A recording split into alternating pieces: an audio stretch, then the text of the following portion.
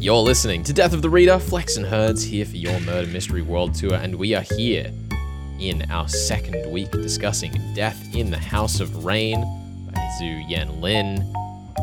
Herds? Yes, Flex? What in tarnation? What do you mean? Just... What is happening in this forsaken book? I mean, hold on now. That's your job. That's your job to tell me what's happening. But we are currently reading or talking about reading. We've already read chapters 2 to 4 of The House of Rain, The Night of Beheading, Footprints of the Ghost, and Fall in the Locked Room. This takes us up to the end of part 1 because yes, this book has many layers of division just seeking to complicate the utter befuddlement this text is giving me.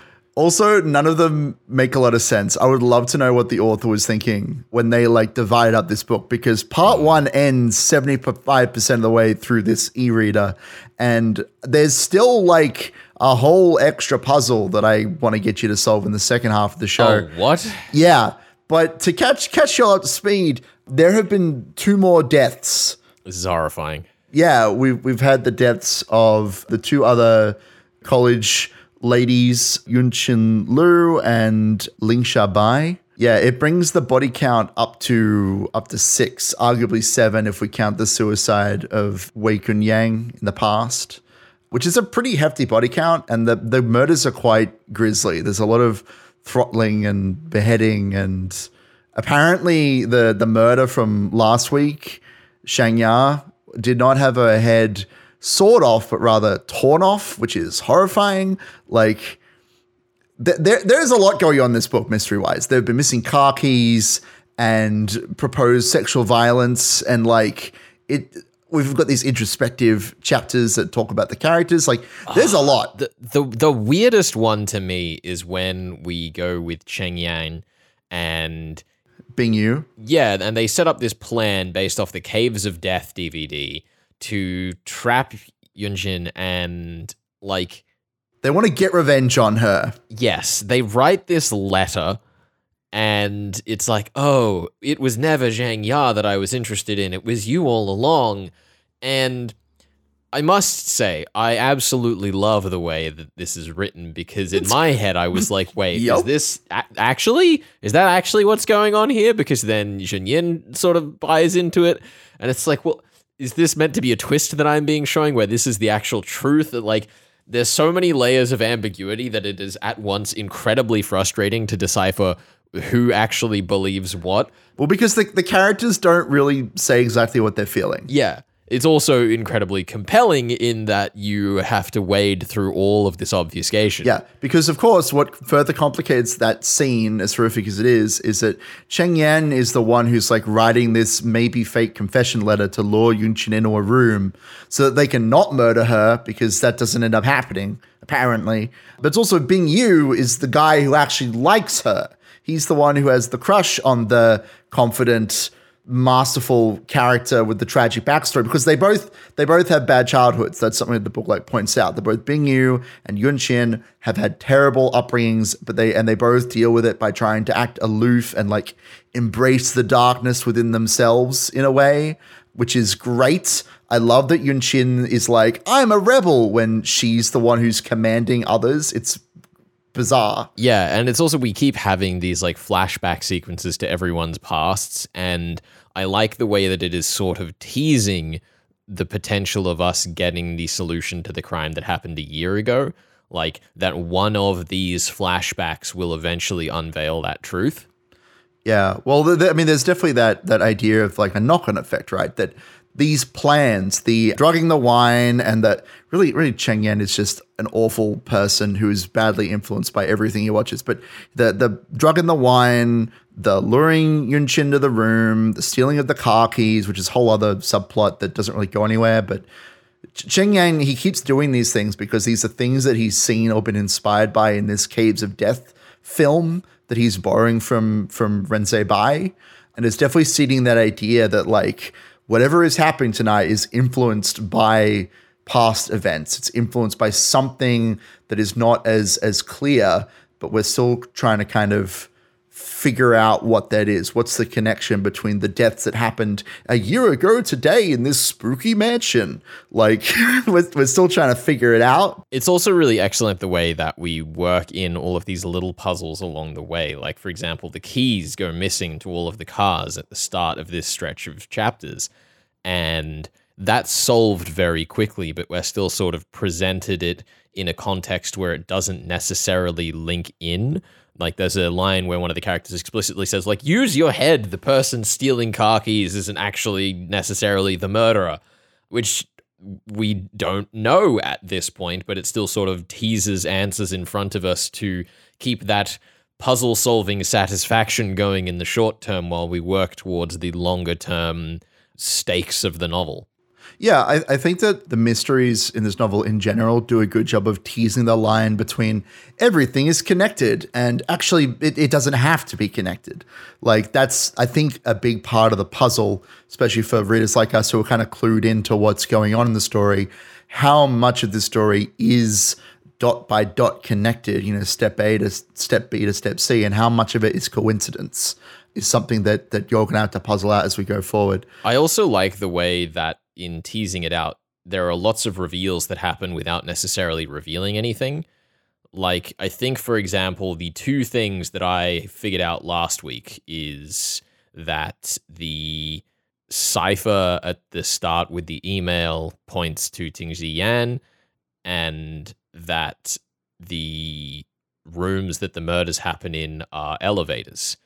And even though I have those two pieces of information, they haven't really gotten me anywhere without looking at everything else that's going on in the book. So it's not a like one-trick pony as far as the narrative and puzzle are interlinked. Like Szu-Yen, for example, is a great example of a character who in any other novel I think could come across as too obvious, but because of how calculatingly his dialogue is written, it comes across very strongly that he is still possible as a suspect whilst being very brazen in what his actions are. Yeah. It could be that there's just an extra element to his insidious stupidity that we're not quite seeing yet. Although the fact that he's found outside two of the rooms that we've like had a murder in, like being seen as the murder is happening, definitely makes that difficult. So listen, the odds are not looking great for him, but I don't think that we have any solid answers.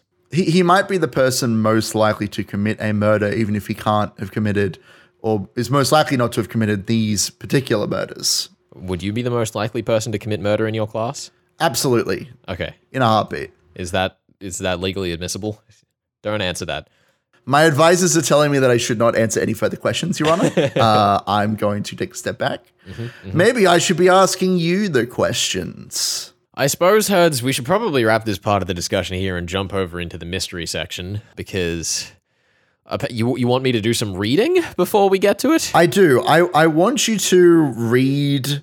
So I want you to read chapter 5 is what I want from you. I want you to read that chapter and see if that changes your opinion on what's going on at all.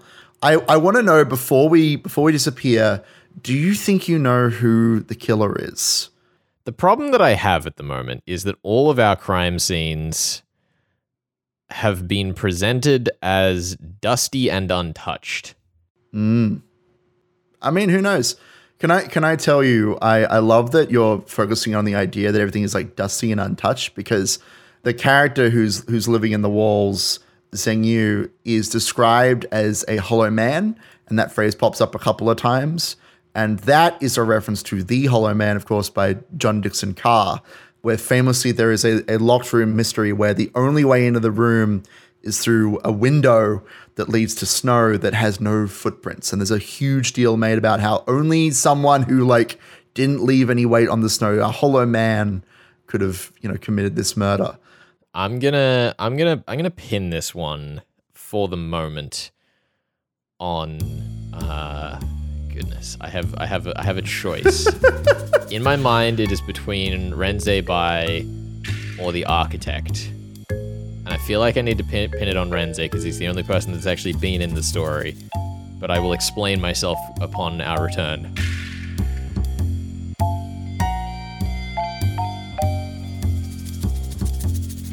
You're listening to Death of the Reader. Flex here with you. I am joined today by a couple of panelists speaking about the world of corporate crime fiction. It's a long-tenured genre with many famous names, including the well-regarded John Grisham, who Joanna Jenkins allegedly gives a run for his money.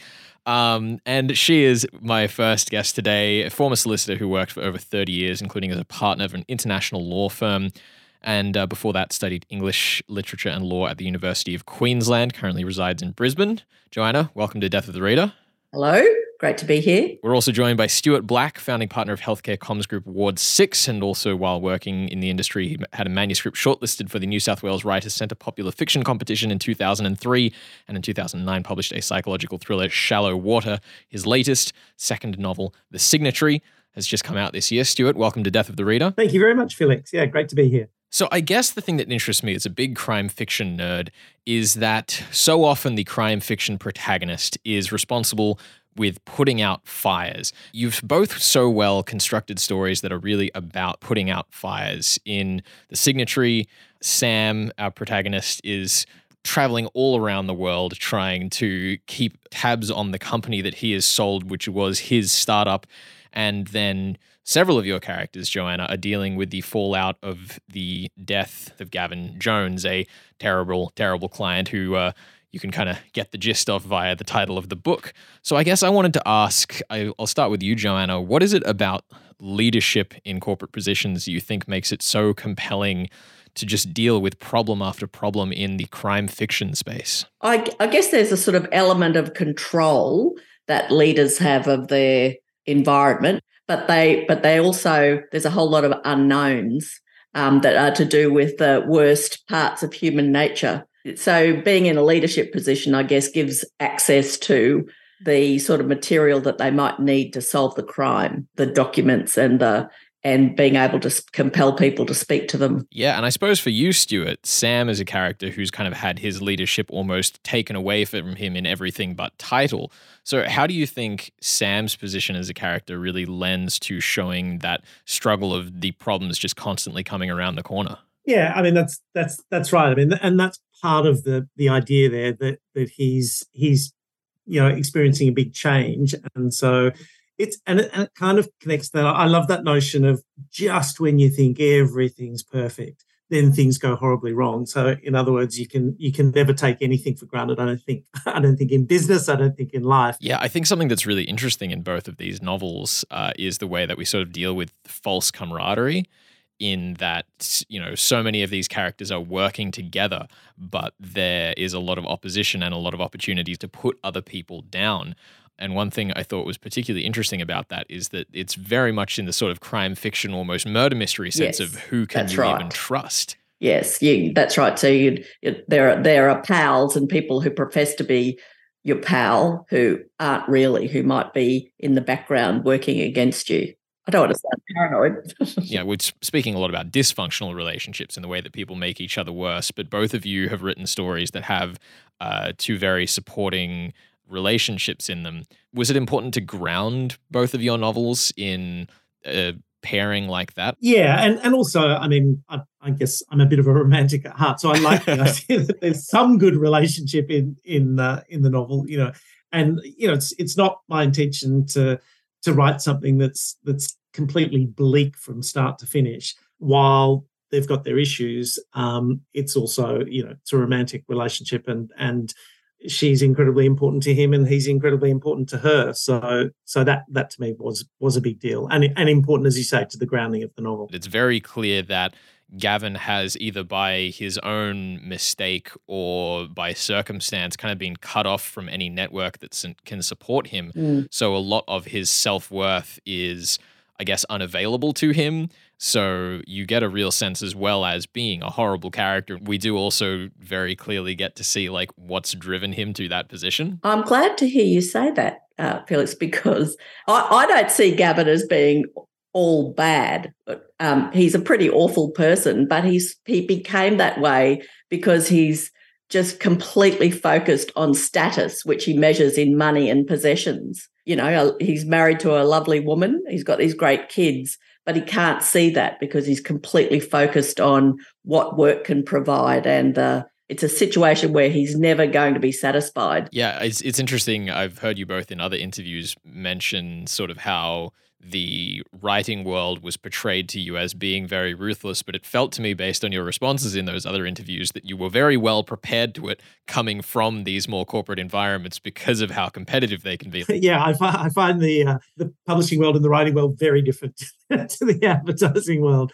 There's not a lot of people making a lot of money from publishing fiction in Australia, and so I think most people who are doing it and who are involved in it are doing it because they really like it. Yeah, it's also interesting thinking about the ways that the characters are also creative in dealing with different problems. Like there's entire narratives, for example, in your novel, Joanna, that characters are coming up with to try and change what has actually happened. It feels like there's a lot of created fiction in the way that these offices run. Yes, and there's a lot of stealing ideas.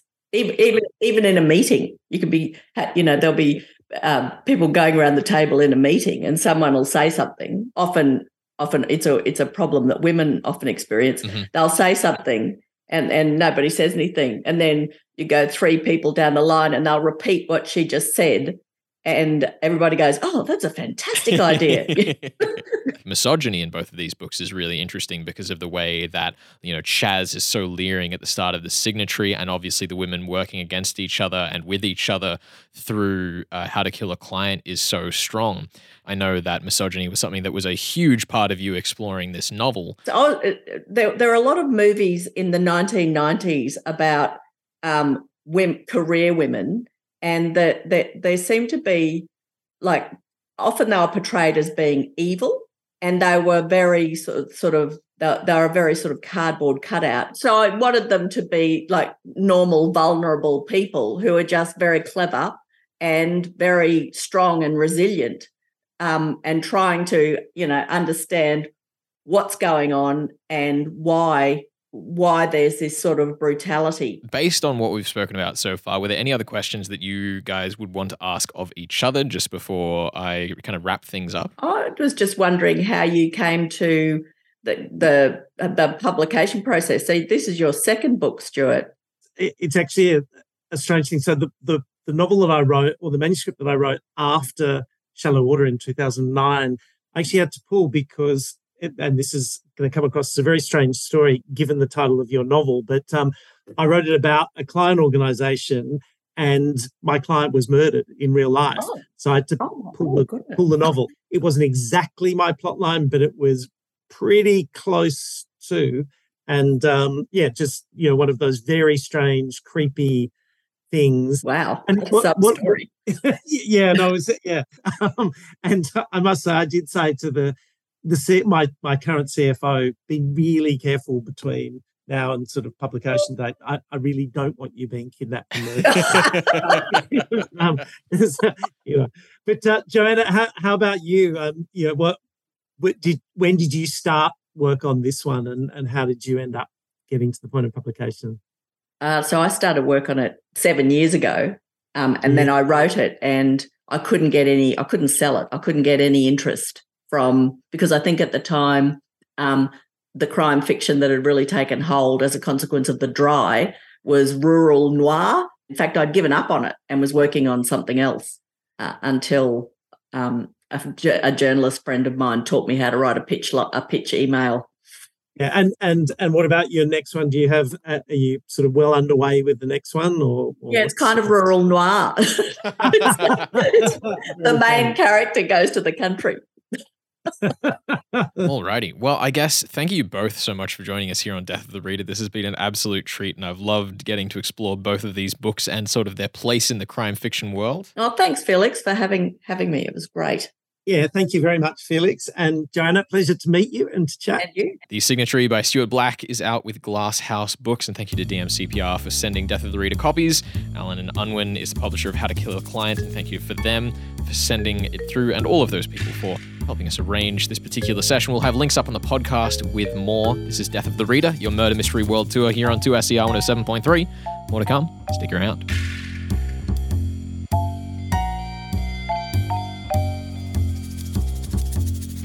You're listening to Death of the Reader. Flex and Herds here for your Murder Mystery World Tour, and we are here discussing Szu-Yen Lin's Death in the House of Rain. It is the second week, and we are discussing now up to the end of chapter 5, because I've just read it, because Herds was feeling sympathetic to my cause. I know. Look, I wanted to make sure I gave you the most information I could, and this is, of course, the chapter where our detective, Ropin Lin, says he's figured it out, and you don't need to be God to solve a murder case. Does not need to God to solve murder mysteries. Okay. One need not be God. It reminded me of the Star Trek line, what does God need with a starship? And I thought that was very funny. I feel like I've had one question answered by this section. Well, that's good. That's good. Which is that, like, there was a detail I'd forgotten about the crimes in the past that now makes a lot more sense, which is that Yu-Yun was killed by a fishing line, and we, of course, find a detached fishing line in the first locked room in the present day, insinuating that, and it's covered with dust, insinuating that that was actually what killed Yu-Yun and not Yang. I guess. Do we want to start with that? Like, what about her parents? How did they just murder each other? Well, blind rage. The thing that we have is that in this stretch of chapters, we introduced the camera. That is how Szu-Yen supposedly figures out the trick of everything.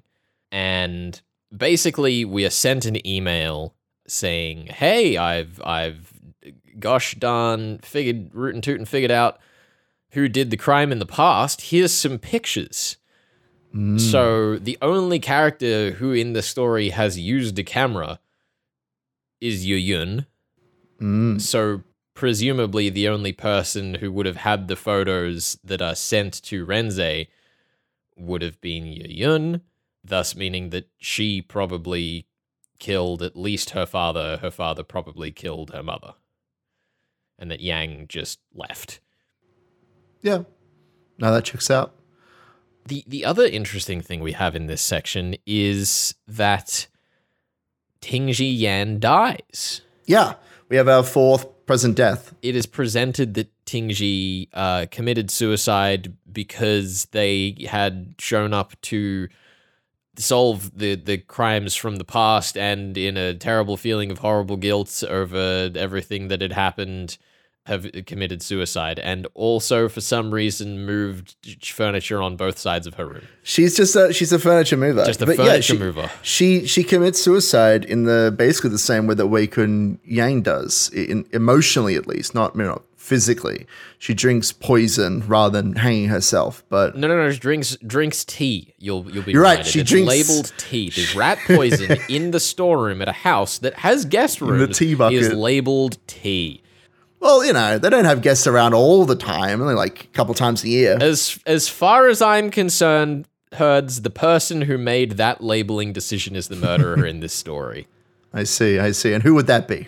I would love to know who you think has killed Szu-Yen and how this murder was committed. Because, it's in a locked room. We have the door blocked with furniture, as you mentioned. We have 2 whole maps showing us how this room with an inexplicable round pillar in the middle of the room. 2 entirely new maps with a pillar, yes. There are no pillars in any other room except for this one. For some reason. If there's one thing that I've learned from my years of covering murder mystery Herds, that if you are presented an impossible crime where something has moved inexplicably and there is a round object inexplicably also in the middle of that space, that a line of string or rope was tied around it. This is why I much prefer like hiding a gun behind like a desk of drawers or something. It's a lot easier to obfuscate that than the giant pillar. Why is it even there? Is it load bearing? I guess so. It does feel a little strange that it's like, oh yeah, the desk also moved on the far side of the room. Like, could have just put the rope over the top of the desk and it would have just stayed still. It really feels like the desk just moved to point out that this was a rope trick. Was this like, I mean, I know I mentioned that my 2 lead suspects were the architect and Renze Bai, and I feel like the lack of safety doors is the architect trying to get back at the family for the slights that were mentioned regarding wives earlier in the novel. You just do a sloppy job, maybe. Yeah. But anyway, I suppose, I guess the other thing that's quite obvious from this stretch of chapters Herds is that Renze Bai heckin' killed Szu-Yen. Walks into the room, looks at the south wall where the desk that shouldn't have moved just so happens to have been moved, and then goes, oh, heck, I'm sleepy. And then we have a bit of a cutaway scene to someone digging in the garden, and then he doesn't show up to breakfast. It's always murder. Every single time. Every time. Even if they aren't the murderer of that novel, they probably went into a different book and killed someone in that book just to satiate Ben's point here. It's true. They're like, yeah, I just was up last night doing something really physically and emotionally draining. I'm not going to tell you what it was. Probably watching Caves of Death again. My lawyers will also not tell you. Exactly. But it was definitely murder. The only other thing is that I still don't know who killed the other 3 women. Well, that was going to be my next question. Because it's not Renze Bai. Renze Bai did not kill his own daughter. You don't think it's Renze Bai? No, I reckon Renze Bai killed Tingji because he thinks Tingji killed his daughter, but Tingji also definitely did not do it. And my thought was, if we now have him as a murderer for Tingji Yan, does that now mean we have satisfied the murderer conditions of this murder mystery, and thus none of the other crimes need a who or why? What do you mean? How can there be no who or why in a murder novel? Is Szu-Yen Lin using Renze Bai? Oh God. I thought you were about to say, is Szu-Yen Lin the murderer? I was going to throw hands. Staring at SS Van Dyne across the table and saying, I've got you on this one, you smug chump. And I feel like it's almost an act of cowardice to say yes. I feel like it is paltry for me to not say I have a suspect. But like if I'm on the money with this one and I do pick a suspect, then you're gonna laugh all the way to the bank with the points on me. I'm already laughing. I'm having a great time. I'm loving this. Anyone who said that this book doesn't have characterization in it, Bradley Friedman, fight me, is kidding themselves, because the characterization through lack of characterization is like galaxy brain genius. Well, hold on now. Let's clarify. Lack of characterization. What are we characterizing then? There is. Come on. It's the sort of thing that could happen in real life. Come on. That you chase and manipulate someone down a corridor, send them into a room, and we're like, wow, real genius of the strategic art of the anvil and hammer approach of leading someone into a death trap like some trained general on a battlefield. What are you locking in? Because I want a wordplay here, but I also want to hear what your final answer is. Herds, as much as I'm enjoying this, I think I'm going to say that the other 3 crimes were not committed on purpose by any character in the novel.